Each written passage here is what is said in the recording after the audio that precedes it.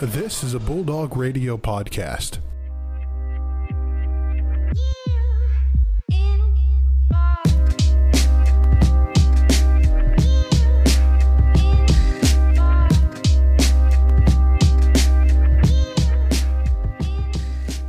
This is the MBSP. Welcome back, everybody. Brandon Worth joined with Joe Nagy and Barrett Jones. Fellas, we're back together again.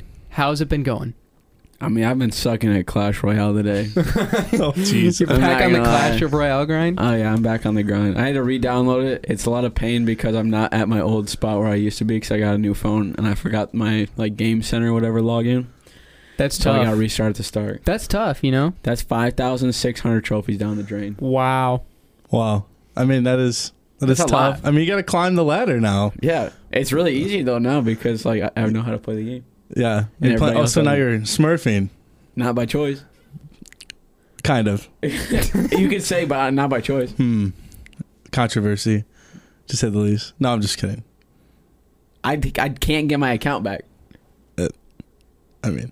Regardless, let's talk sports. Yes, of course. We got the Fair State Sports Report. Maybe some Clash Royale advice. Who knows where this show's going to go at this point. And then followed by some NFL and MLB. But first, we have an exclusive interview with Fair State Volleyball's Katie O'Connell. So without further ado, let's send you to the interview. Join in studio now, Katie O'Connell, senior volleyball player at Fair State University. Katie, welcome back to the studio once again. Thanks for having me. It's great to have you. Always great to have you. But last weekend was senior day, as well as the last regular season game ever in Awag-Laban Arena. What were some of the emotions going through your head as it might be the last time you get to play a game there? Yeah, it was definitely bittersweet. We had a lot of conversations and celebrations about it before. We just have so many memories, practices, games, and just everything happened in that gym. So it was a little bittersweet to know that that was our last regular season game there. Yeah, sure. and I mean, especially for the seniors, I mean, you, Nina, Samantha, Brooke, Audrey as well, like, just the fact that it's, like, all coming full circle, like, this is finally the last road at home, and I mean, really, you'll have possibly a chance to play there again in the postseason, which is always nice, but I mean, like, just how has it felt like being with that group of girls through the 4 years and just like coming through those moments on Sunday and really just reflecting? Yeah, it was special. I think we've grown so much together over the years, so just to have that celebration was really fun and really special to do it with the team and with each other. For sure. And as well as celebrating senior day, many alumni came to send off the arena. I mean, you called it home for 41 seasons. What was it like seeing all the players that came before you that helped build the program to what it is today and kind of really built the legacy of Fair State Volleyball?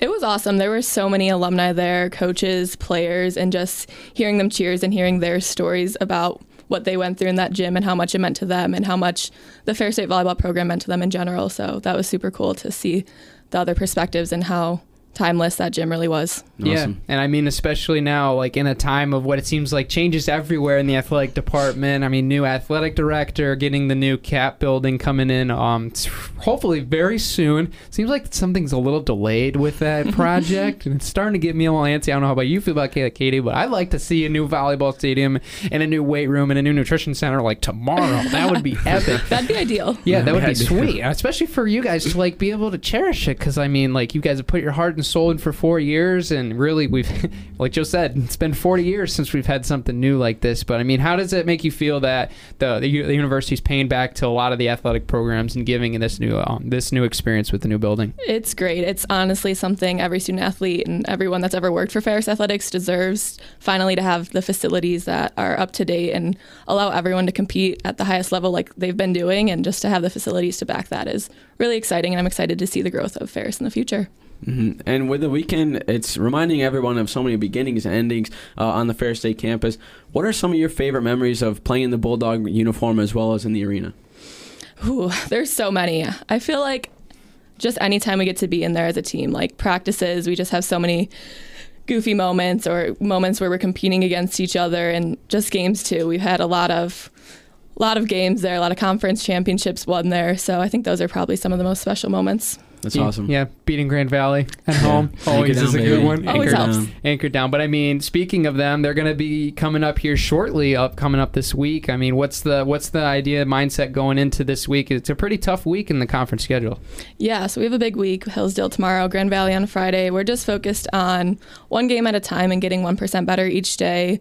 We have a couple practices to get ready for Grand Valley, so we're just going to take the time, work on our side, and get the game plan ready for Friday and ready to go. Mm-hmm. And the last 5 games of the season, they're all going to be on the road. It'll be the longest away stand that you guys had so far.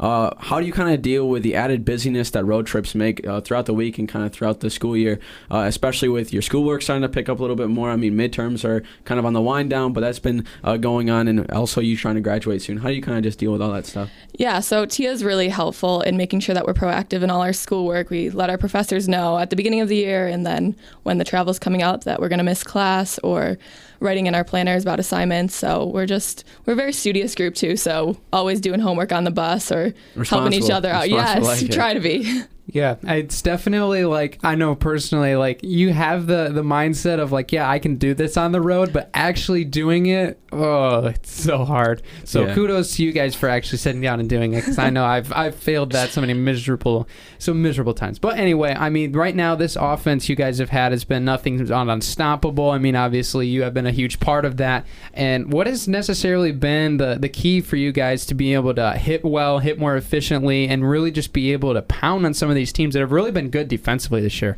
Yeah, I think a big part of that is our setter, Kaylee Mott. Like, she's doing such a great job. The passes aren't always perfect, but she's getting good balls to our hitters, specifically our middles. They're being able to run in not perfect situations, which tricks up the other team's defense because they have to stay with them, and it creates a lot of holes for our pins on the outside. So really creating openings there, and everyone's has a lot of power in their swing, so that definitely helps. Yeah.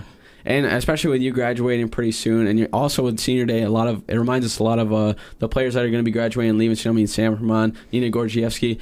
What's kind of the approach now for you guys being leaders, just kind of leading the team to be able to take over where you guys left off and kind of have it where you're not really worried where this program's going to go once you guys call your time here? Yeah, I think that's like the cool thing about Ferris is like that culture and that excellency is already built in. So we're fortunate to be a small part of it, and that's following us in the future too. So they're in really good hands. We're just working on trying to help each other out through this next period of time and just keep getting better. Yeah, and I mean, we've had not only like the seniors and a lot of the upperclassmen have been contributing, so a lot of the younger classmen have been doing just as well. I mean, Olivia, just to name one, Kiona as well, a lot of youth that is bringing a lot of promise to the program. I mean, what are some of the things that you've passed on to them as far as teaching and what they're looking forward to, and what's helped them be successful already this year? Yeah, I think all of our underclassmen, the freshmen and sophomores, they're such a competitive and talented bunch. Like, every single one of them could be on the court playing. So just having that mindset, and this is like everyone's pretty much first regular normal season with conference and playoffs. So kind of just being there and like answering questions, guiding them through that if we can. But they're such a talented group. I couldn't say more about them because they make this team. For sure. And for my last question, is kind of going back to with the gameplay. The team has swept 9 out of the last 11 opponents. And I know I've talked to Coach T, and she says she doesn't really like to focus on streaks. You know, the team doesn't really want to focus. They just want to focus on being in the moment. But what's been the focus for the team with such strong performances so far and being able to finish strong for the later end of the season? Yeah, really just taking it one game at a time, one practice at a time. Before each game, we kind of have our scout, we have our game plan. We know what we need to execute on the offense and defense. So we've been really focused and deliberate in that, and I think that's kind of shown through the games, like you said. Yeah, I really do. I know I've said this before on the show, but now that Katie's here, I really wanted to put it. I really love how you guys have been able to ignore that noise, because I swear it has been some of the most loudest things in the volleyball circles. Like, this team's, they've won 7 in a row, they've skipped 25 straight sets, and you guys have been like, 21 sets next in game a row, up, like, 3 games, like, let's go. It's really not been a problem. Like, what are some of the things that you guys do to be able to really ignore a lot of that stuff and just be able to do that execution of game plan of one set at a time, one play at a time, one game at a time? Yeah, a lot of that comes from practice. We're practicing at a high intensity and competing with each other. Like, we're some of the best competition we play in practice, so we know that. And then just focusing on our side of the net. Like, even during games, it doesn't really matter if they have a sweet kill on the other side. We know we're going to get our own, and we're going to weather the storm and get that win. Yeah, Absolutely. for sure. Well, thank you so much, Katie. We really appreciate you taking time out of your day, the busy week that's going to be coming up ahead. But thank you so much. Thanks for having me again, guys.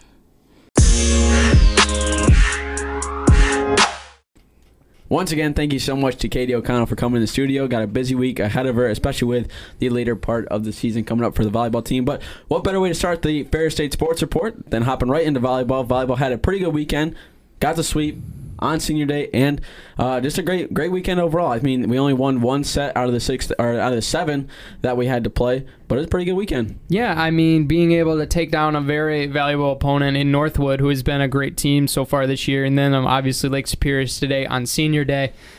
Great way to end the last weekend of regular season play in Englehaven Arena, really. And we just talked about that throughout the interview, 41 years of this building, and its history will come to an end with the new building coming in very soon. And, I mean, everybody's been playing great. I mean, the offense has been absolutely lights out, especially on the outsides, like we just mentioned, with part of that team just really being efficient on the offensive side. And they've really done a great job of attacking and converting in such a plethora of ways. I mean, they've been able to really just kill teams. You see what I did there?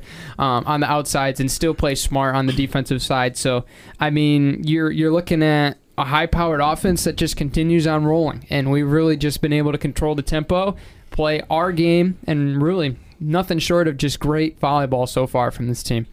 Yeah, and I think you mentioned like multiple ways of attack that this team has. Like we have the outside hitters with Katie. You guys just interviewed there. She's been phenomenal the past 5 years. Of course, she originally was a center before transferring to the outside hitting position, but that was with interviews we've had with Coach Tia throughout the year. She's talked about how she earned that position to be outside there and swinging heavy through. But really, I mean, a lot of it comes from, Nina and Kaylee Ma, the setter here on the inside. I mean, she is probably, I don't know what the assist record is for Fair State volleyball. She's gonna get. I mean, she's a freshman this year, but right. Yeah, I think she's freshman in some kind of capacity due to COVID. So like technically a sophomore, but is a freshman on paper. So I mean, it'd be a shock if after she's done through here that she is somehow not at the top of the assist leaders, because she seems to just collect them every year. I mean, or every match. Well, and that not only that, she does a really good job of when she needs to attack with setting, she'll do it. She'll little sneak over. She'll do 12 or 13 times in a row where she'll just do it regular, and then she'll find not even looking, which is crazy. She just has that vision to be able to just pop it right over. Yeah, and she'll just find a spot where no one's at, which super impressive because she doesn't even look like she's looking for that. Yeah, and I wasn't here. For the Northwood match, I wish I got to see that, because that was going to be supposedly for Legacy Week was going to be the match everyone wanted to watch. That's pretty good to watch. And I mean, you saw we only dropped a set there, which was phenomenal, because I feel like that in the spring during the mini COVID season, that was the team I felt right up there with Grand Valley. That was a team that was really good, and so for us to, especially how young we are. I mean, we had 5 seniors we sent away, 4 that are playing, 1 as a manager. For us to be so young and still be consistent, I think it is really cool, and it's going to be really exciting for this team when it comes to playoff time. Yeah, for sure. And I think there's really the biggest thing we just were talking about with Katie is there's no holes really. There's young talent that is ready to fill those roles once these seniors leave, and I mean we're seeing nothing but greatness from them. I mean, Kiona Salesman had a 14.5 point performance against Northwood in what was pretty much one of the biggest matches down the stretch, probably outside of obviously the Anchor Bone Part 2. But I mean, there's just been so much great fill-in power that this young core has brought, and we've really been efficient on the offensive side. And I mean, we've taken advantage of a lot of teams making mistakes, and we did that against Northwood, especially early on in the first sets. I mean, we really took care of that. I mean, they had 11 errors, and we didn't even look back in that set, winning by 11. And I mean, we got tripped up in the second set, but bounced back really well in the last 2 sets, even though we didn't play as well as the first set. And we still have found ways to grind out games and continue the train rolling in disregard how many games we've won in a row. It matters the one match at a time, that match at that time, and one set at a time. And you just keep on winning. And that's what this team is doing. And I mean, we saw how deep we are able to go when we played Kalamazoo earlier in the week on Wednesday. I don't think Katie maybe played like the first half of the first set. Maybe. Yeah. Same with Sam. And after that, it was mainly just all the young girls going in. And we were able to see, like, we're pretty dominant when we're able to have those girls come in. And, I mean, that's one thing we would like to see, especially with the later season coming on, is if by some chance someone gets injured, maybe, or if someone gets injured, then we won't really be worried if we got to put someone else in because they'll be able to do the job just as good, if not better. Yeah, experience is important. Yeah, I think Tia's also done a phenomenal job. Like last year, you really couldn't have that opportunity to put young people in. I think just because of how things were, it was such a short season that there was really no margin for error when it came to these games. Not saying that you can give up one of these games, but you can probably give up a set here or two just to see how the young core works together. Because as you mentioned, like eventually they're going to be leaving here soon for next year, and like. It's better to have experience now than throw them right into the fire next season. So, but yeah. I think that's one thing she's done. She, being Coach Tia, has done a really good job this year about integrating the young core within the starting lineup. Yeah, for sure. I mean, yeah, this team has done a phenomenal job, and they really have done an amazing job, especially with Coach Tia putting this program together, and it's just been dominant for it's countless years from now. I mean, we've really done an amazing job. I mean, right now sitting at 17-4, 8-2 in conference play, atop the GLIAC table, and touching our fingers together, going into postseason. So, going to be super fun. I mean, we're 10-1 at home. That's a pretty dominant stand in Ingolstadt. I mean, not only losing one game at Ingolstadt, I mean, really has been a huge part of this culture. I mean, we've been able to take care of it at home, and just to send it off in the way that we've been able to dominate at the arena for countless years. I mean, it was just perfect on Sunday, seeing all the alumni come back, seeing that dominant performance against Lake State, and just keep it moving on. And we're just hoping that it continues throughout the rest of the year, and then maybe we'll be back in postseason, depending on what seeding we'll get. I mean, obviously, right now with our guesses, obviously we're going to have a pretty good chance at where we're sitting right now. But, I mean, we keep the hitting percentage up. I mean, right now we are averaging around .244 this season, which is pretty solid so far, considering that's a whole season-long stat. But I guarantee over the last 10, 11 games, it seems like it's definitely gotten up towards 3 or higher, which is an incredible feat for a volleyball team. But, I mean, it's going to be fun. We're going to have a little bit of a tough schedule here on deck, a little non-conference action over at Hillsdale, former GLIAC foe, on Tuesday at 7 p.m., and then Grand Valley State on Friday at 3 p.m. Anchor down. Hopefully part 2. Maybe could considerably part 3 with the sport we're going into now, football. I mean, Barrett, you got to see it for yourself. Dog dominance reigns once again over in Michigan Tech. Yeah, I mean, it was a long drive, but those guys got up there a day early, and then kind of us being part of the media, we came up there just following basically a day behind. But I mean, this team, I haven't didn't have the opportunity last year, obviously with COVID, to follow a team. Just because of due to regulations and stuff like that. But to follow this team and to show or to see them come out here, it doesn't matter. I mean, it was cold. It was kind of gross at the start. It was kind of a slower game, or slower, kind of warm up, it felt like. But 29 seconds in, we're throwing a touchdown into the wind, no less, to score. So, I mean, this team is special. I think Coach Anise recognizes it too. Within all these pregame speeches and stuff like that, I think he recognizes this is a team that could probably go all the way. But I think right now he's focusing on, we have Northern this week coming up, Northern Michigan. It'll be our final home game, right? If I'm not mistaken. Yeah. No, we play Wayne State at home. We have Wayne State as well. Wayne State at home. Wait, okay. It's our first home game in a month. It's crazy. We've been away for so long. So it'll be cool. Halloween weekend. It's gonna be Michigan, and it's gonna be buzzing. Northern Michigan actually played Grand Valley fairly close. I know you haven't.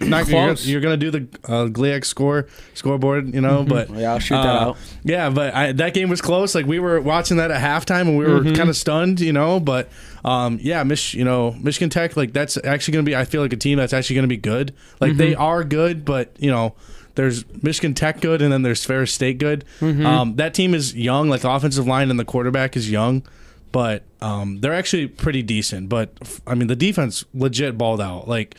2 red zone, back-to-back defensive possessions. They stopped them in the red zone, 4th down, turnover on downs.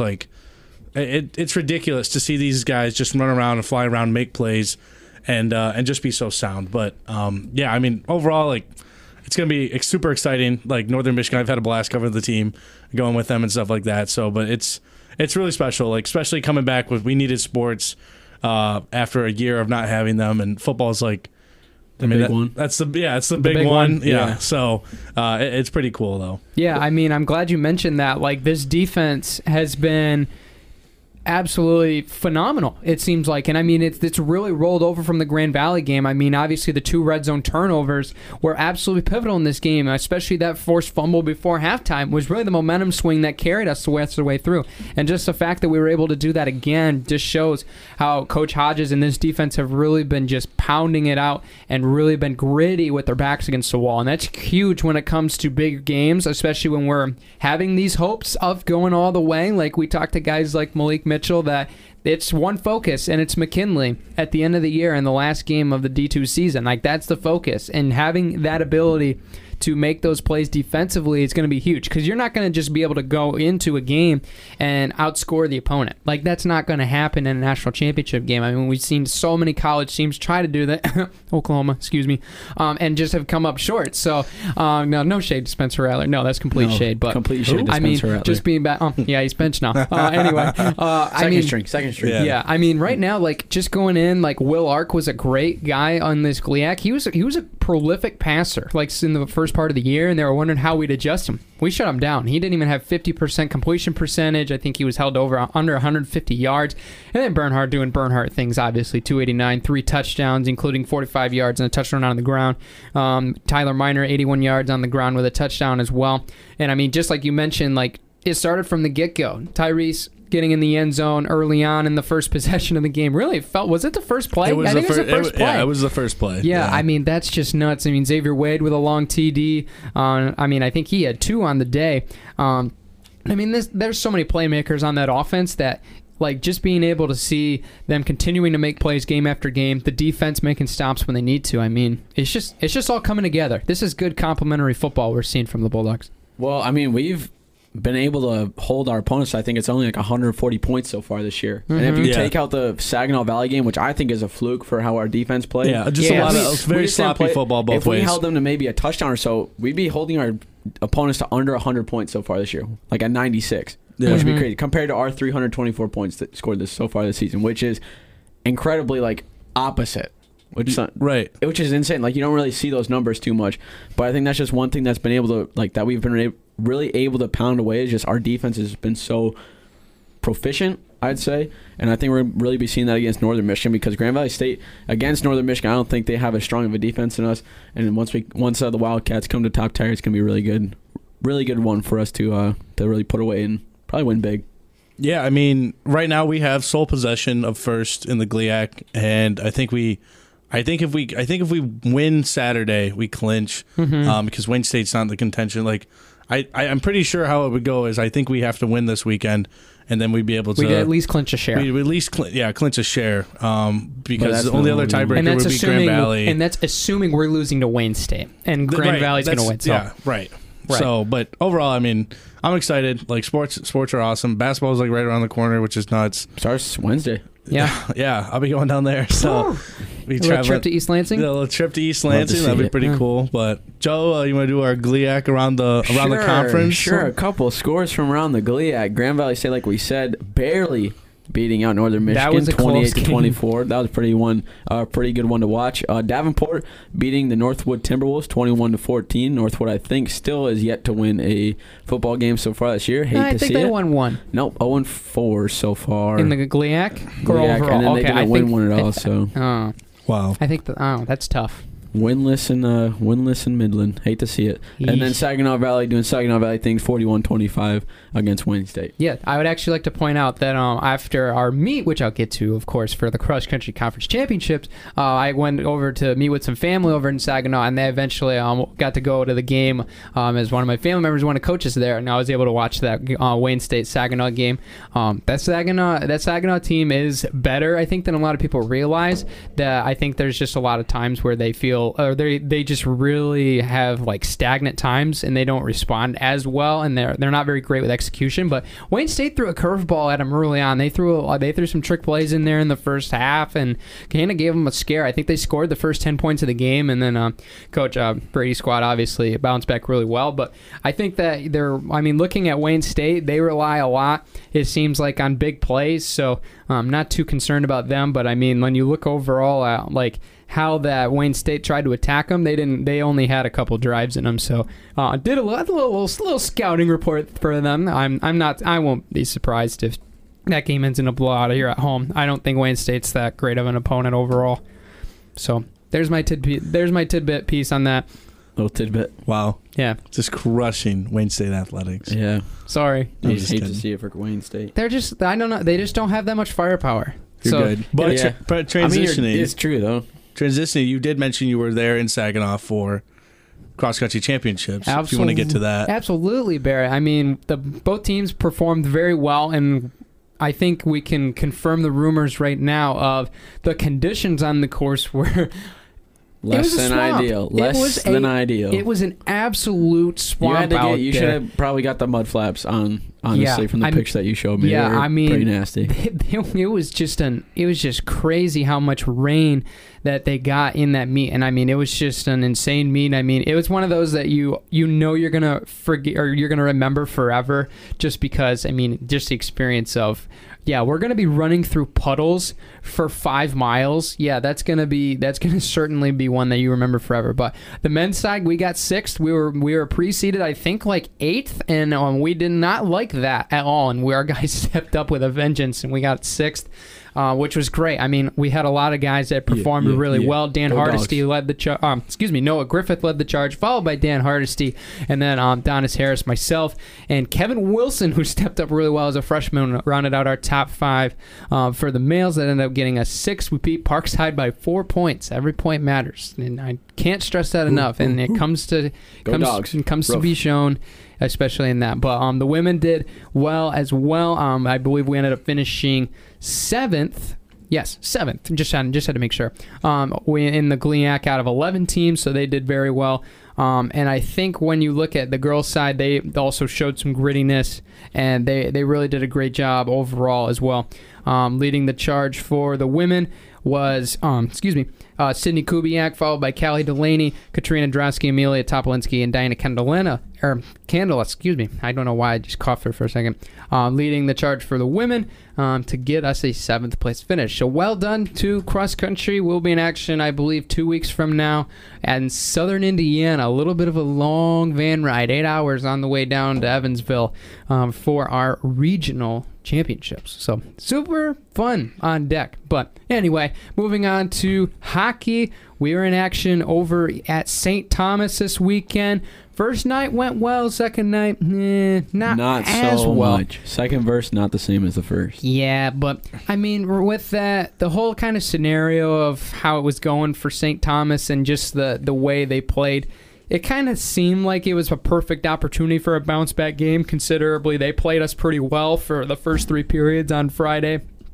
And, I mean, they really just did a great job of being able to capitalize back on the second game around, and they really did a great job of putting the puck in the net. But, I mean, we got them the first night. We held them with a great defensive performance. Logan Stein was great in the net. He had 25 saves on 26 shots. You can do the math. That's only 1 allowed in the net. And we did a great job on the defensive side. Saw a lot of great highlights from them. And, I mean, right now, when you look at this team, like, we're seeing this team improve. And, I mean, obviously, dropping the Saturday game, like, stunk. I mean, we really had a trouble scoring the puck, and they certainly found every nook and cranny through our wall of defense. But, I mean, it was kind of a really weird game because, I mean, you had, like, 27 penalties in that game, and there was a couple game misconducts. I think Blake Gavinow was taken out of the game, I think, with some sort of a game misconduct. I never heard too much about that, but I mean, that's just like a tough situation. I mean, going without some of those guys, but I mean, the power play kill was pretty much perfect for both sides except we got one. But I mean the story of the game really just, they pounded us early on, and we just couldn't catch up. Yeah, not great. Like, I don't know what to say. Like, Nice job. that's my official hockey analysis. Hockey. I'm a sport. Yeah, my sports analysis, in-depth sports analysis. Not great. I think this is kind of scary if you're a fan of the Bulldogs. I mean, St. Thomas had not won a game before meeting us, so that was kind of sad to give them their first win. Yeah. But it was exciting to win in overtime. Liam McDougall, puts the puck in the back of the net to win in OT.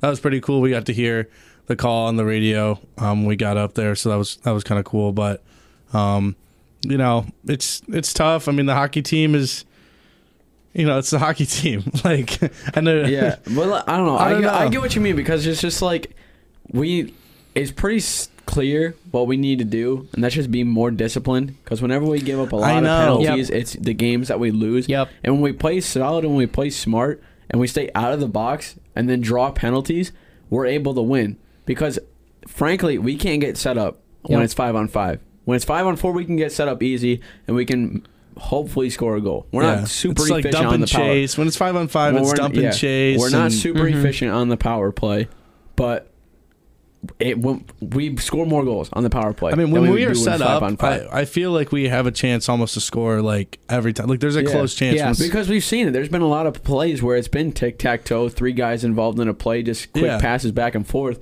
And that's what you like to see for hockey, but it's just like we play very sloppy. We play very sloppy more often than not, and that's why we lose a lot of games. And we just gotta clean that up, and I think once we do and start drawing more penalties, then we give up, then we're actually going to win a game. Mm-hmm. But there's not a lot of games where we've been able to do that. Puck moves faster than the man itself. Yeah. No, I think that's a great way to describe. I don't I mean, going off of your point, Joe, like what was the yep for? And then Joe and I locked eyes. It's very he just goes, yep. Yeah, that's a nice little audio medium, but I feel like it was. I understand. I like what you said there, because I think I think there, it's not just necessarily like, oh, we've played super duper sloppy. Like, responding to the game flow has been something that we've kind of, I wouldn't say struggled with, but we've let the game dictate our play a lot more times than the other way around. Like, we've went with how these games have went. Like, St. Thomas went on the offensive aggressive. We kind of backed off a little bit and tried to and really kind of tried to shut that down. That's really not our game. We've done great on counterattacks, taking advantage of those weird plays where the other team makes a huge mistake. I mean, obviously you can go back to Pokey's game winner against Miami. Like, that was a dumb play by their goaltender. Like, just being able to capitalize on those crazy plays. And when you're backed up against a corner sometimes, especially when you get hit early on, like that was one of the big things that really killed them on Saturday, is just not being able to really take advantage of those kind of opportunities. But no, I think this team can definitely sharpen up a little bit. I mean, granted, they are a younger team, but I mean, there's still a lot of time of season left. I mean, obviously, we're only talking about the 6th game of the season already, and we're going to be playing all the way up until March. So there's a lot of time to figure this out. And I mean, we're going to have some good games coming up. We're going to be at Canisius, I believe, on Friday and Saturday, which will be a little bit of a hike. But then we're back at home November 5th and 6th against Minnesota State. Look out. That's going to be a tough one. But we knocked out McKay last time we played him at home ice. That is true. We played pretty solid. People. But that's the theatrics. That's the one thing, though, that's like, the test, I think, is going to be these 2 games coming up at Canisius, if we're able to fix up those kinks. Because I think the focus really is just going to be trying to get set up. And that's one thing, too, that I've noticed, whenever we play is, when we push down the ice, we don't really do a great job of securing the puck when we cross the blue line. We kind of, like you said, Barrett, we dump and chase a lot. And more often than not, we aren't really able to win those battles against the boards. And then we can't really kick that out to the guys up at the point that can really open up the ice a little bit. And I think that's going to be the main focus, is keeping control once you pass it. And stop trying to split the D through 2 guys, just trying to go for a one-on-one with the goalie, when that's probably not going to happen. 9 times out of 10, you're not going to be able to do that. More like 20 times out of 20, you're not going to be able to do that. But it's going to be that's the thing that's going to be able to win us games, is if we can really be smart with how we handle the puck in the offensive zone. Because there's a lot of times where we lose it up against the boards when we shouldn't lose it. There's times where we make stupid passes where we shouldn't, and we kind of are a little bit lackadaisical from what I've seen. So once we're able to pick that up and stay actually like pressure on the offense while also staying smart with the puck, I think that's when we're going to actually see some W's in the column. Yeah, and it's early. Yeah, Like, I mean, it's what, 6 games in so far? It's 6 games in. So I mean, I'm not freaking out. Yeah, we Like, got what, 30 more probably, 20 what do you more. mean probably. Oh, What do you mean by that? No, anyways, but I'm just guessing out like the thing. Like we have for real 3 though, months like, left of the season. on a real note, like I think yes, it's like not great that we're like playing like this so far, but at the same time, like we're young.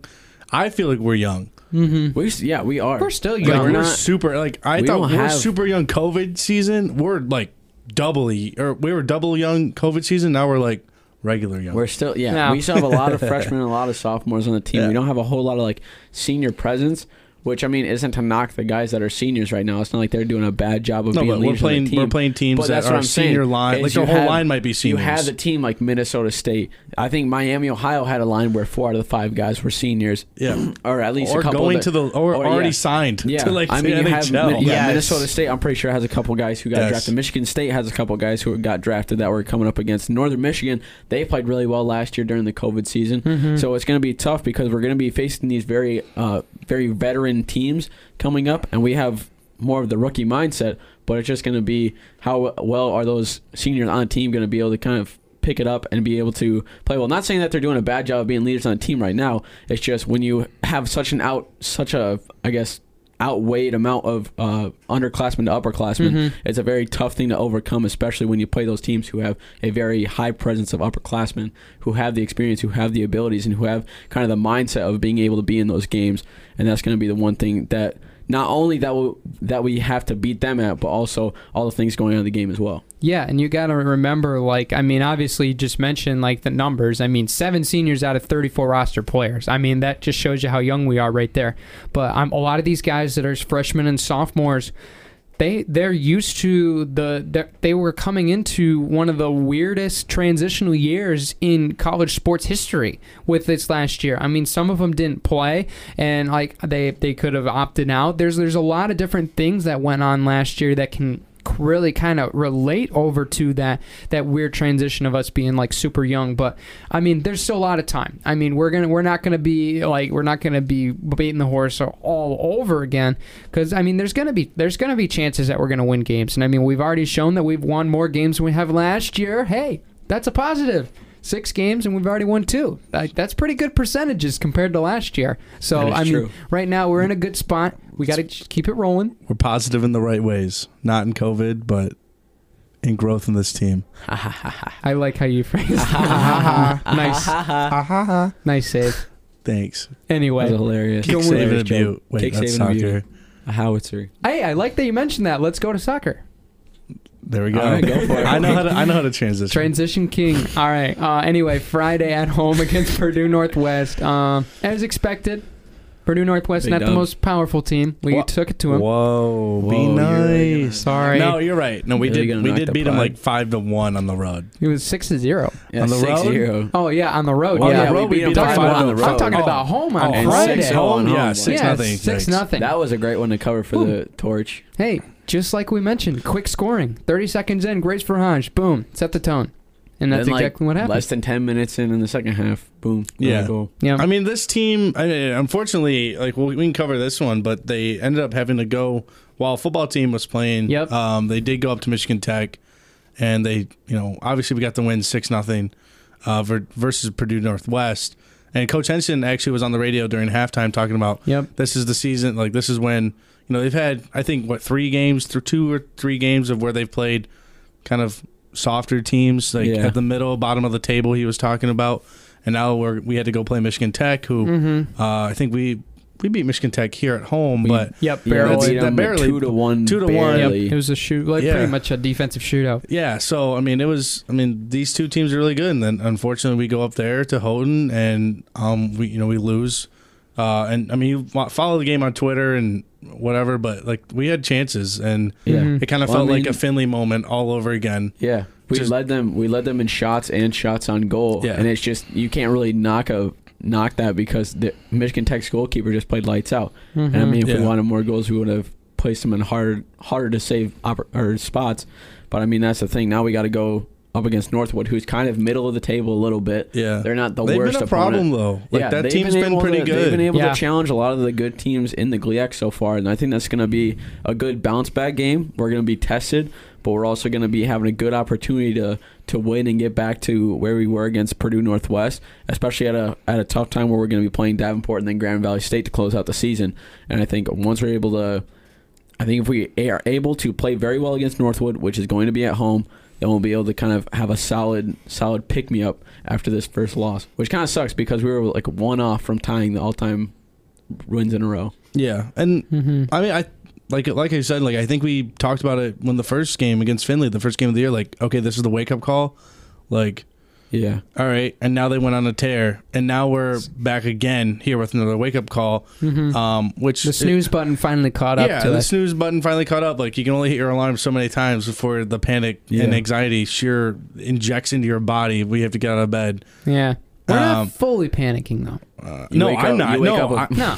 wake up with 5 minutes left till your class starts. And you just Yeah, gotta like that's zoom out. scary. That's I mean, tough. but getting ready, like, I mean, we've Northwood, then Davenport, and then the big game that's going to decide everything probably is that Grand Valley game. Like, we split going down there, so if we can get a win here, If we can get a win, I think we share it with them. I think because they're Is that how that undefeated. works? I think. Well, they're undefeated right now. Michigan Tech, I think, has 2 losses.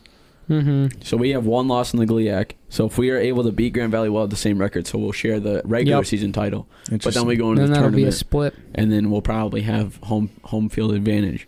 But Dang. it's a lot riding on this Northwood game of how well they're going to play. And if they play solid and they're able to really get a fire going to close out these 3 games of the season very well, then I think we're going to be pretty well set for this GLIAC tourney coming up. Yeah, I mean, we had plenty of set piece tries in the second half and just came up short. And a lot of the times, those are what win you games, to be able to execute those. And I mean, obviously, we're gonna have opportunities to bounce back. I mean, they're gonna be a little bit tougher than some of the other opportunities we've had early in the season, like Barrett mentioned, necessarily with some of the lower caliber GLIAC teams coming after those games. I mean, like just kind of mentioning Saginaw Valley. And just being able to come back against Northern, a tougher team, and be able to beat them. This is a pretty much same song, second verse. So being able to have that ability and bounce back is going to be what's going to be huge. And Northwood's going to be a tough test on Friday, and it's certainly going to be a tough one at that. But yeah, for sure. We got to pay the bills. When you come back and listen to this, NFL and MLB, don't miss a beat. Are you looking for a place to make an impact? Eagle Village could be the place for you. With over 53 years of experience of making a difference in the lives of youth, there are opportunities to serve today. For more information, make sure to visit www.eaglevillage.com. Eagle Village, where potential soars.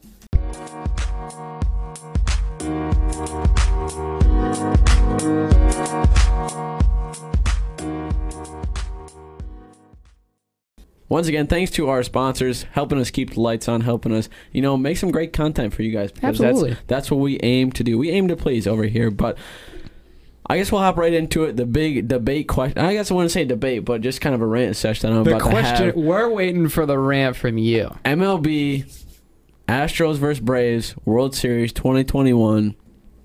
I hate to see it, but I guess it's inevitable that the Astros just make it back to the World Series. I just Okay. don't Is know this what your to rant? say. I was waiting. No, Are you okay? I was I don't waiting know, for dude. I don't Let me think tell he's you okay. what. Let me tell you what. Okay, because this whole Astros thing, I think they shouldn't even. I'm still not over how badly the MLB dealt with them when they've actually cheated to win a World Series. They just got a little slap on the wrist. When Pete Rose bet on his team, he gets banned for life from baseball, and he only gets brought back whenever there's like a promotional opportunity for the Reds. And that's about it. But the Astros go and they cheat a whole World Series so that way they can get a trophy and they can get rings and they can win a championship for their city. But it's just a fraud. They're a fraudulent team because they just cheated during that whole time. They're not going to win against the Braves. I doubt that they will. I don't think that they are going to, especially if the Braves are able to beat out the NL, which is so stacked this year. The Astros are not going to be able to win. I don't think so because they can't cheat, so they're not going to be able to win there. And 2, Also, Atlanta is one of the best. I'd say is one of the best baseball towns in America. I think their fans are going to make it electric whenever they go there. I don't think Atlanta's going to be able to lose while they're in Georgia, but I think Atlanta's going to be able to steal a couple from Houston. But I still can't get over that they're able to just be right there. People will say like, "Oh, Astros are still good because they're able to make the World Series." AL was lacking this year. AL was lacking so hard this year, and I mean, you had the Sox who were all right. They weren't super great. They were a good team. They were a division series championship team that made it out, but they did not have the opportunity, or they didn't have the talent to make a World Series winning team. I mean, you had the Yankees who just suck in big situations. Yankees do suck. If they were good, they'd be in the World Series right now. They have all the money in the world and they still can't win. The Houston beat out all the AL, which the AL, like I said, super lacking this year. So it's not even that big of a deal that they made it out. They're not going to be able to beat the Braves. They're going to get beat in 6 games. Give me a prediction. You said 6? 6 games. It's going to be 4-2. 4-2. Because they're not going to be able to cheat. They're going to steal it. They're going to win a cup. They're going to win the series, or they're going to win the 2 games that are in Houston, but they're not going to be able to win in Atlanta because they suck. Because they're not going to be able to have a trash can. They're not going to be able to do anything else. They just suck. I hate the Astros. All right, I hate Joe. Rob Manfred too. Rob Manfred, get out of here. I do hate Manfred. But tell us how you really feel. Joe, I think, what if they, and now I'm just hypothetical here, what if this Astros team, because Braves haven't been there since 1999. Mm-hmm. Yeah, but do you see their team now? Yes, I do see their team now, but I feel like there's a way for this team to choke it. And I don't, I know they were getting Vietnam flashbacks to when they played the Sox. Or, not the Sox. What? Actually, never mind. Dodgers? Yes. Red Sox? Which game which series are you talking about? Hold on. Okay. Give me a brief moment. You can probably, cut this. I think I know what you're talking about. But I agree The with Joe. Dodgers. I was talking about the Yeah. Dodgers. Okay, that was the one I didn't thought mean you to were say- talking yeah, about. the Dodgers. Yes. But they Continue. got Vietnam flashbacks. And, Joe, I feel like this is going to happen again. But I have no quarrel with either of these teams. I don't have any. I have no reason to root for them the either. Houston Astros because they cheated. I know. And they baseball- get a slap on. They don't even get a slap on the wrist. They're just saying, "Hey, if you do that again, that's going to be your 2nd strike, and 3 strikes, you're out." Yeah. So That's how basically- baseball basically dealt with them.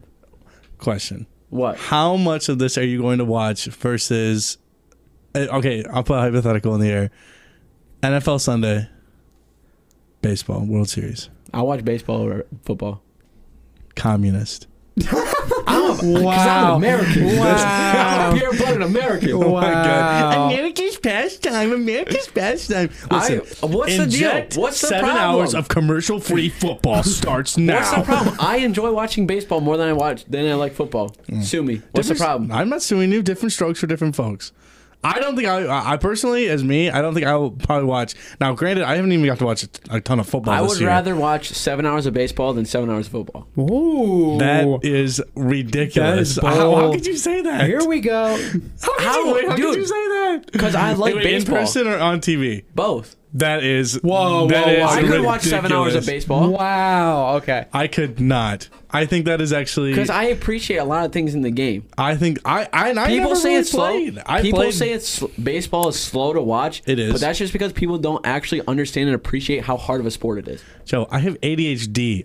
How can I possibly fathom watching a ball be incorrectly called by fat people behind the plate? That is true. That is true. Umpires need to get fixed. At least I have because there's a Ed lot of- Hercules and his son, who are both jacked. Well, Ed Hercules is not in the league. But John Hoculey still is, though. John Hike. Yeah. Either way, I will watch the World Series, and I'm going to hope, but I know that Houston's not going to win more than 2 games. I have no prediction. I mean, Wow. Okay, I'll just I don't know. How about I this? just still can't I'll get be over a it. contrarian here. How about this? I'll play devil's A advocate. I'll play devil's advocate. 4-1 gentleman sweep in favor of the Astros. Actually, And when they come and win this thing, I'll come on this podcast and Fortnite dance all over you. take the evidence on me. Yes. Wow. Unreal. You are wearing Houston orange right now, though.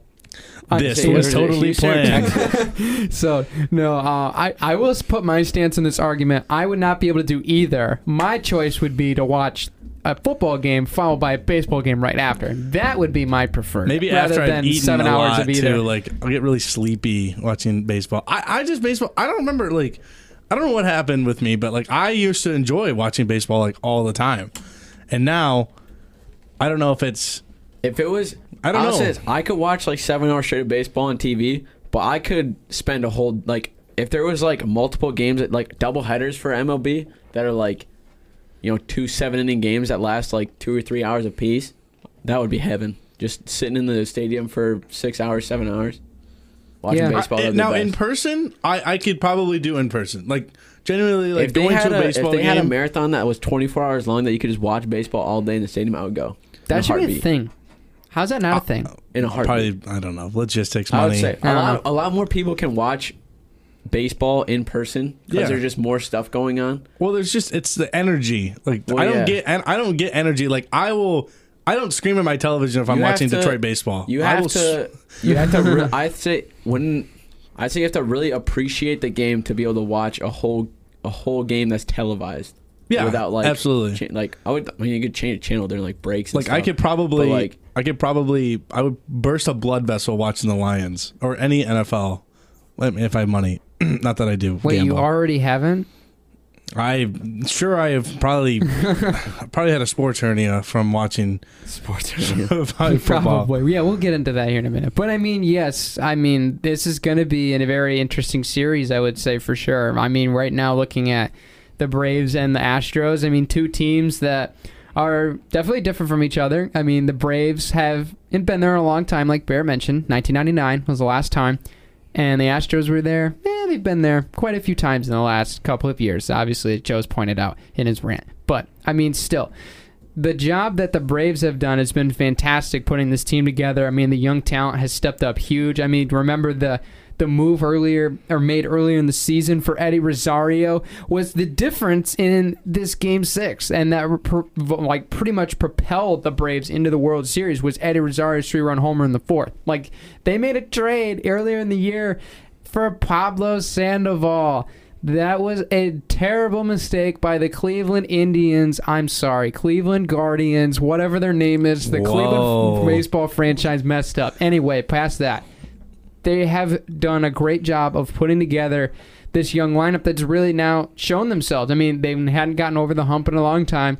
And, they really performed well in this series. Ozzie Albies was great. Austin Riley has been one of the best young stars coming up in this league. The trade for Adam Duvall, they've done a great job. And, right now, looking at this series, the Braves did a great job shutting down they did a great job shutting down the Brewers with their pen and their pitching rotation earlier in the NLDS, and then winning the NLCS over the Dodgers in pretty much a slugfest shows they can do it with both ways. The Astros have definitely shown they want to win with bats. That's what they want to do. They have some aces, but they want to take it to the yard. They want to let guys go.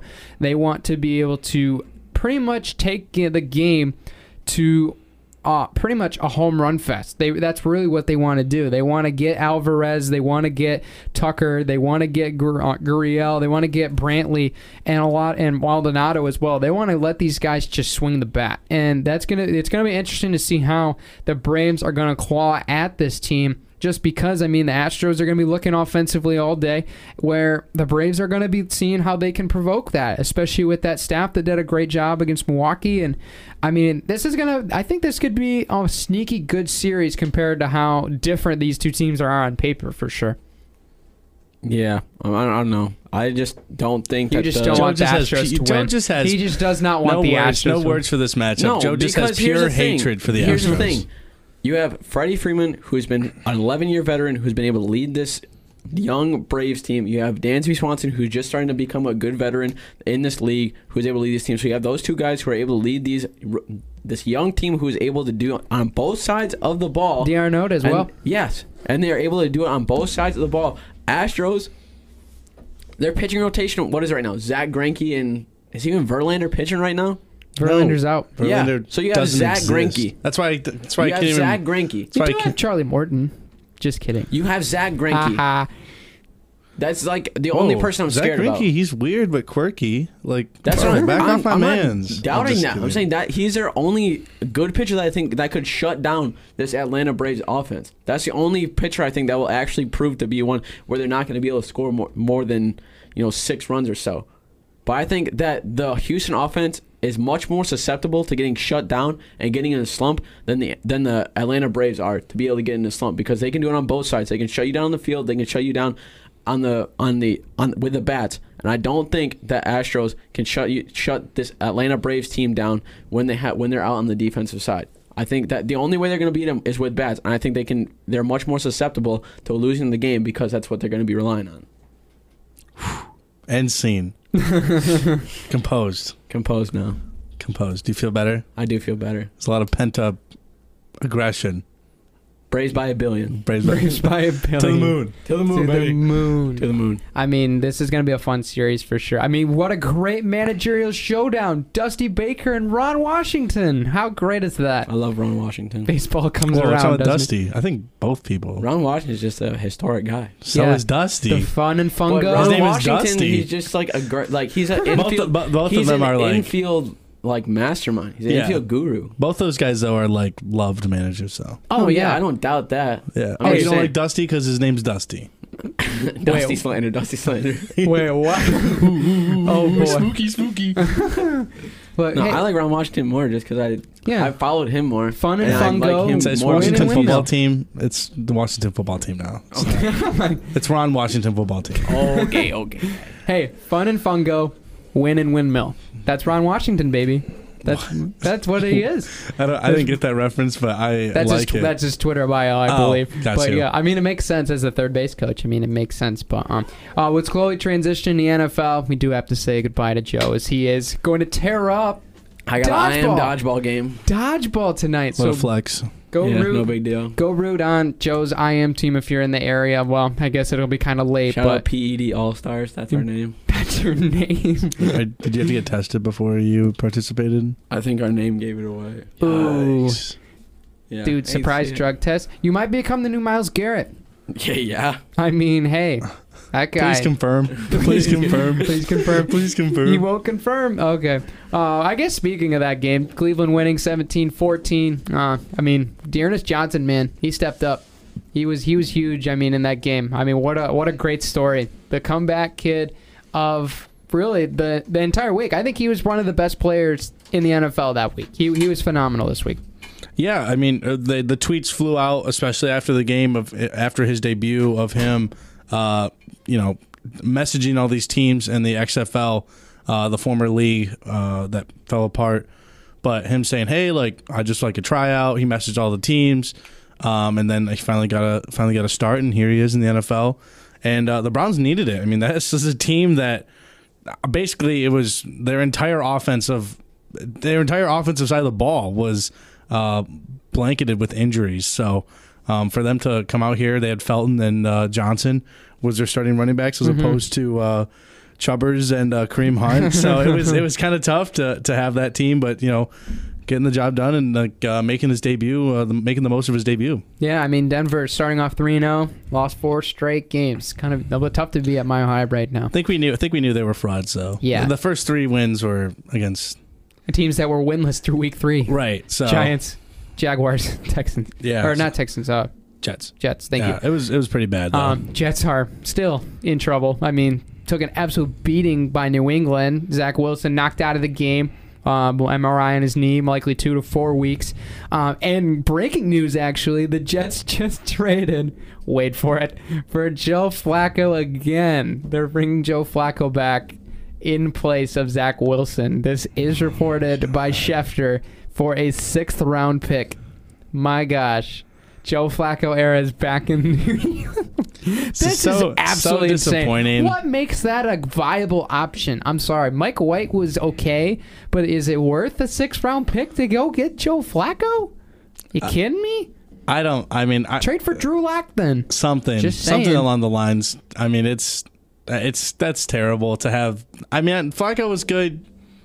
He was good. That's the key point. He was good. Was his underlined, bold, and italicized. Yeah, because that's sad to see a team like that, a fan base that's been struggling for so long, and then for them to lose their quarterback for who's hopefully the future, and hopefully he's all right. But yeah, that's.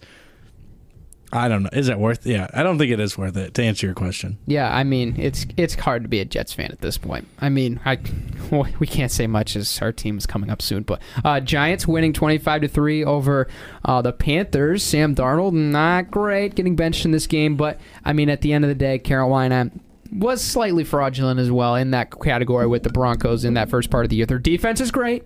Offense is a question mark. The Tennessee Titans. This, I think, was the Week 7 headline.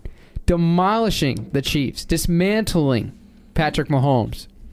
Is it time to panic with the Chiefs? Well, I think the question you really have to answer, I think the panic hasn't been so much for the offense. And keep in mind, like, the knee for Mahomes, he clears concussion protocol. But I think his knee was banged up. He got carried off the field or carted off the field. So it was a pretty ugly hit. Yeah. So I didn't see it, but I did see it all over Twitter. I saw that was pretty bad. But I mean, the defense has been a problem all year. I mean, never has there ever been a defense so bad in a long time in the NFL. And that's like, I think they're averaging like 7.6 yards per play, which is actually abysmal. That's terrible. That's terrible. Like, you even talk about it's right up there with the 0-16 Lions, and then the very close to winless Browns. I mean, that is how bad this Chiefs defense is playing. But yeah, and Mahomes came out and addressed it in the media. He said, this is stuff we have to go through the rough patch, especially after having 2 years. Like, there's going to be a regression to the mean. Like, something's going to have to come back to earth. So, I'm sure Chiefs bettors and people who are hopeful of making their Super Bowl prediction probably look silly right now. But I have to imagine he's going to bounce back. And who knows? The trading deadline is coming up, so maybe they find some pieces. I know they're in, like, salary cap purgatory right now with all the money they gave to Mahomes. So, yep. That's the tough part. Yeah, it's going to be tough. This team's going to make changes. And, I mean, Derrick Henry's been pretty much near unstoppable at this point. So you kind of expected that going in with that defense, but the offense not responding, a little concerning. But Green Bay taking care of Washington 24-10. I mean, Rodgers doing Rodgers things. Devontae Adams had a great game, but not sure he'll play on Thursday right now in COVID protocol going into their Thursday night game against undefeated Cardinals. Then that could be a big loss for Rodgers, especially going up against Kyler and that Cardinals team. Yeah, and the Cardinals have been kind of not the surprise. They kind of were the surprise last year. But with Kyler Murray, like, he's probably going to save Cliff Kingsbury's job with how well he's playing right now, because the defense is all right. I mean, they have some young talent with Isaiah Simmons there, and he's going to be his second year. But I think it's really going to be interesting to see how Rodgers adjusts to not having Devontae Adams. Like, they do actually have, like, some receivers, Malik Taylor. I would love that. Well, I would love to see Malik. I'd love to see Malik Taylor get a touchdown. That'd be pretty cool. But for the most part, like, I mean, you have Devontae out, but you still have Jones, you still have Jair Alexander, and you still have a pretty solid offensive line with David Bakhtiari heading that. So I think if the win is still going to be a significant win for the Cardinals, but the loss is, I mean, you still don't have an excuse to lose. So I think it's tough, but it is what it is. COVID protocols. Yeah, it is what it is, and it'll be interesting to see how they adjust. The Falcons winning over the Dolphins, game winner from Younghoe Koo. Great, huge game from Kyle Pitts, and I mean, just kind of going over young talent going off. I mean, Jamar Chase, phenomenal, 41-17. Bengals win over the Ravens. I mean, that's Bengals a legit team, win for the Bengals. That's huge. That was a absolutely huge win. I mean, you're looking at Joe Burrow and you're looking at the decisions they made in the draft, and everybody's like, "Oh, it's bad decision," and now look where they're at. Yeah, in the preseason he couldn't catch the ball. Yeah, preseason he couldn't catch the ball. He was telling everyone like, "Oh, the ball looks different. Like, it's hard to track." And then they come in here and now he's becoming an absolute stud. Rookie of the year candidate right now. I mean, But I mean, and the Bengals don't even have like. I feel like the Bengals are almost ahead of their curve, right? Like they're ahead of schedule of what they expected to be. Yeah. So I mean, when you spent that much money on the defense, I mean, you're kind of expecting what you're seeing right now. Yeah. And that's a good thing. There's a lot of teams that overpay a lot of the time. But the Raiders taking care of the Eagles 33-22. What a score line that was. But speaking of score lines, Arizona 31-5 over the Texans. That is a scoregami, Barrett, as you mentioned earlier in the show. What is that? Over 1,000 unique score in the NFL. I mean, that was the first time a game ended 31-5 ever. Yeah, which is the scoregami has been like a cult on Twitter. Whenever things happen like this, I did see as soon as that game ended, though, there was Jake Marsh from Pardon My Take, the podcast on Barstool tweeted it out. He was like, "This is the scoregami, and this is how many times it's happened, or this is the most unique score." So it was pretty cool to see. Scoregamis are, I guess, that's the only positive thing you can take away from this Texans team right now is being part of a scoregami. Literally, and the Cardinals have solidified themselves as one of the best teams in the NFL for sure. Tampa Bay taking care of the Bears. Bears have no offense. Tampa Bay has offense. Yeah, that's really the difference. It's really tough. I mean, the Bears, I don't know, from getting owned by Aaron Rodgers one week and then having Tom Brady basically celebrate, throw for his 600 touchdown, and then have Mike Evans give the ball away, and then the guy like negotiates. Yeah. It was what a crazy. terrible deal. What a he got no money out of it. Just a jersey and a ball. Yeah, and something to be declared as, what was it? What did he say? I don't remember. I saw so many people on Twitter saying like, you never negotiate at the stadium. Like you always just leave your information at the stadium and walk away. I would love for like Tom Brady to come get it in person. That's what I would want to do. Something like you know. Then again, heat of the moment. Yeah. What you also got pressure around you. Imagine like I can't remember when the touchdown happened, but imagine like the pressure around you. Like I would leave if I had that ball. I would leave because see you later. I feel like people would just be hounding me, or just anything. Like I would ask for security detail for it. Yeah, I would absolutely. that would be a very viable option. I mean, the heat of that moment with everybody around you. I mean, I'm sure there were some people tugging like, "Hey, if he gives it up for, I'm gonna rip that out and take it myself." But yeah, I mean, still crazy moment, and Michigan remains supreme over Ohio State. That's what we learned from that game, right? Absolutely. Indiana Colts. Yeah, sure. Indianapolis Colts 30 over San Francisco's 18. Jonathan Taylor and Carson Wentz winning in the monsoon game. It looked pretty nasty on TV. Yeah, it was gross. But battle of running backs, Jonathan Taylor and the Colts remain supreme, and they win on the road at Santa Clara. And of course, finally, the Lions. Almost. Always is the word to describe this season's games, and it's absolutely killing my self-esteem. We lost 28-19. Ouch. That's all I have to say. So this was, I didn't get to watch the first quarter of this game. I was coming back from work, but oh my goodness, what did you miss? Yeah, I know. I saw all the clips on Twitter of them doing the trick plays, of doing the onside kick in the first. Like people were freaking out about it.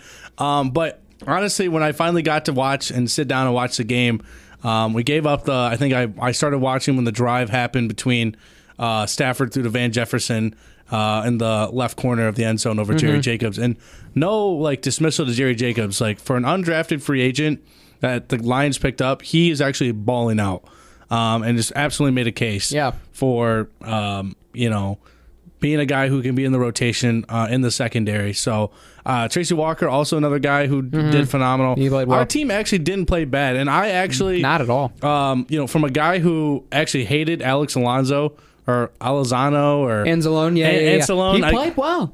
He's actually played phenomenal. Like from the past 3, I think it was like week 3 to week 7.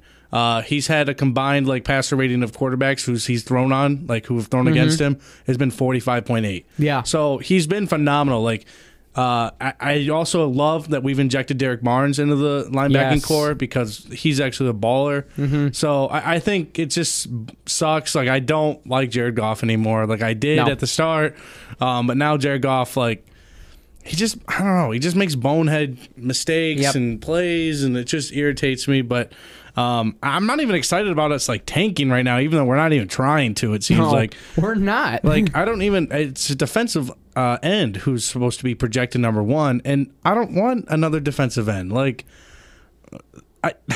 I know like the Washington football team built around Chase Young, and now they have who's the other one on the other end? Sweat, like that. Oh, that's great, but like, is that winning you games? Yes. Like, are they winning games? No. Give me a dynamic playmaker, but we're not going to get one. We're not like this is the worst year. I've already heard Todd McShay. I've already heard Daniel Jeremiah, on podcast say this is the worst year for a quarterback. Nothing is going to get produced, and that breaks my heart because that's just how the Lions roll. Yeah, but that's not. I can make a counter case that that's not a terrible thing because of where we are with some of our picks. I mean, we've got some stack loads. I mean, obviously the trade with the Rams have given us 2 in the first 30, so that's obvious, or 32. That's obviously a positive. So, I mean, the guess a positive out of getting a bad pick is the Rams are going to make the playoffs, so they're going to be in that top 20. They're going to be after the 25 pretty much area. That could let us roll the dice on somebody, or even later in rounds, I guess, is really the point, because I think everybody can speak of it. I'll say it as too. Jared Goff's not the answer for this football team, and I don't mean that disrespectfully to Jared, but he's made bad mistakes. He makes bad mistakes, and I don't know how many times that we saw that yesterday. I mean, just like the play in the red zone is stuck with me ever since that he threw into triple coverage in the red zone. That's a terrible read. That's not even close. He missed a touchdown play to Swift. There was so many times where he was just like, wow, that was a good throw. And then he follows it up with a terrible decision. And that inconsistency drives me bonkers. And frankly, the guy on the other side really didn't show us that. And that's, I think, why we just forgot to appreciate him over the years and what he did to us. Jared Goff also doesn't feel like Detroit. Like Matthew Stafford feels like Detroit. Like I know we drafted him and stuff like that. He's stuck with the team, but like Jared Goff, like I don't care if he's here for the next. He could have a whole Tom Brady career. He will never feel like Detroit to me. Nope. It just that's what sucks. Trade him to the Jets. I'll take Zach Wilson. Yeah, I will. I'll take Zach Wilson. Sure, like in a heartbeat. How about Joe Flacco? No, I will not take Joe Flacco. That's almost like a crappier version of. Well, now that I think about it, maybe we do want Flacco. No, I'm just kidding. No, that's tough. But nevertheless, like I'll probably come back on here in a couple of weeks and maybe we'll have a better outlook or a better picture of what the draft's going to look like. Because it's super early. Yeah. And you never know what's like who's going to formulate and who's going to come out. Like, you just never know. You don't know these things. It's too early. So, but nevertheless, like, I mean, it's Lions football. SOL, same old Lions, but one pride forever. I will die on a hill for the Lions. I will too. It's a tough road, but we're going to get there. I mean, this is a really bad stat that I found. Goff now has never won a start under McVay. He's 0 for 7 under Dan Campbell, obviously, and he was 0 for 7 in his first game with Jeff Fisher. Yuck. Maybe McVay is better at coaching than people realize. Yeah. I think that makes sense. No, it makes sense. He's a fantastic coach, and what he's done, Cooper Kupp is one of my best fantasy football draft picks of all time in my keeper league. I'm an absolute amazing fantasy football player. Just kidding. I'm not. I'm very humble. Yeah, sneaky good. I think he's on pace for over 1,300 yards, and right now, if he keeps the pace he's at, 1,300 yards and 23 touchdowns, I think is what I saw on Twitter. That's wild. Yeah.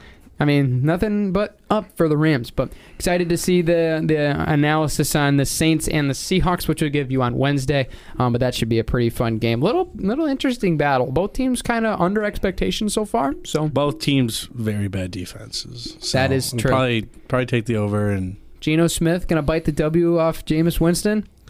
I mean, I think both defense are atrocious. So yeah. I mean, you can probably do whatever you want. Yeah. Yeah, but it'll be very interesting. But thank you guys so much for tuning in. Make sure to subscribe on whatever platform you are on, one of the 9, of course, and make sure that you follow us on Instagram and Twitter. Ooh, that was a nice pass. Barrett, thank you for coming on the show, and as always from Joe, we will see you next time.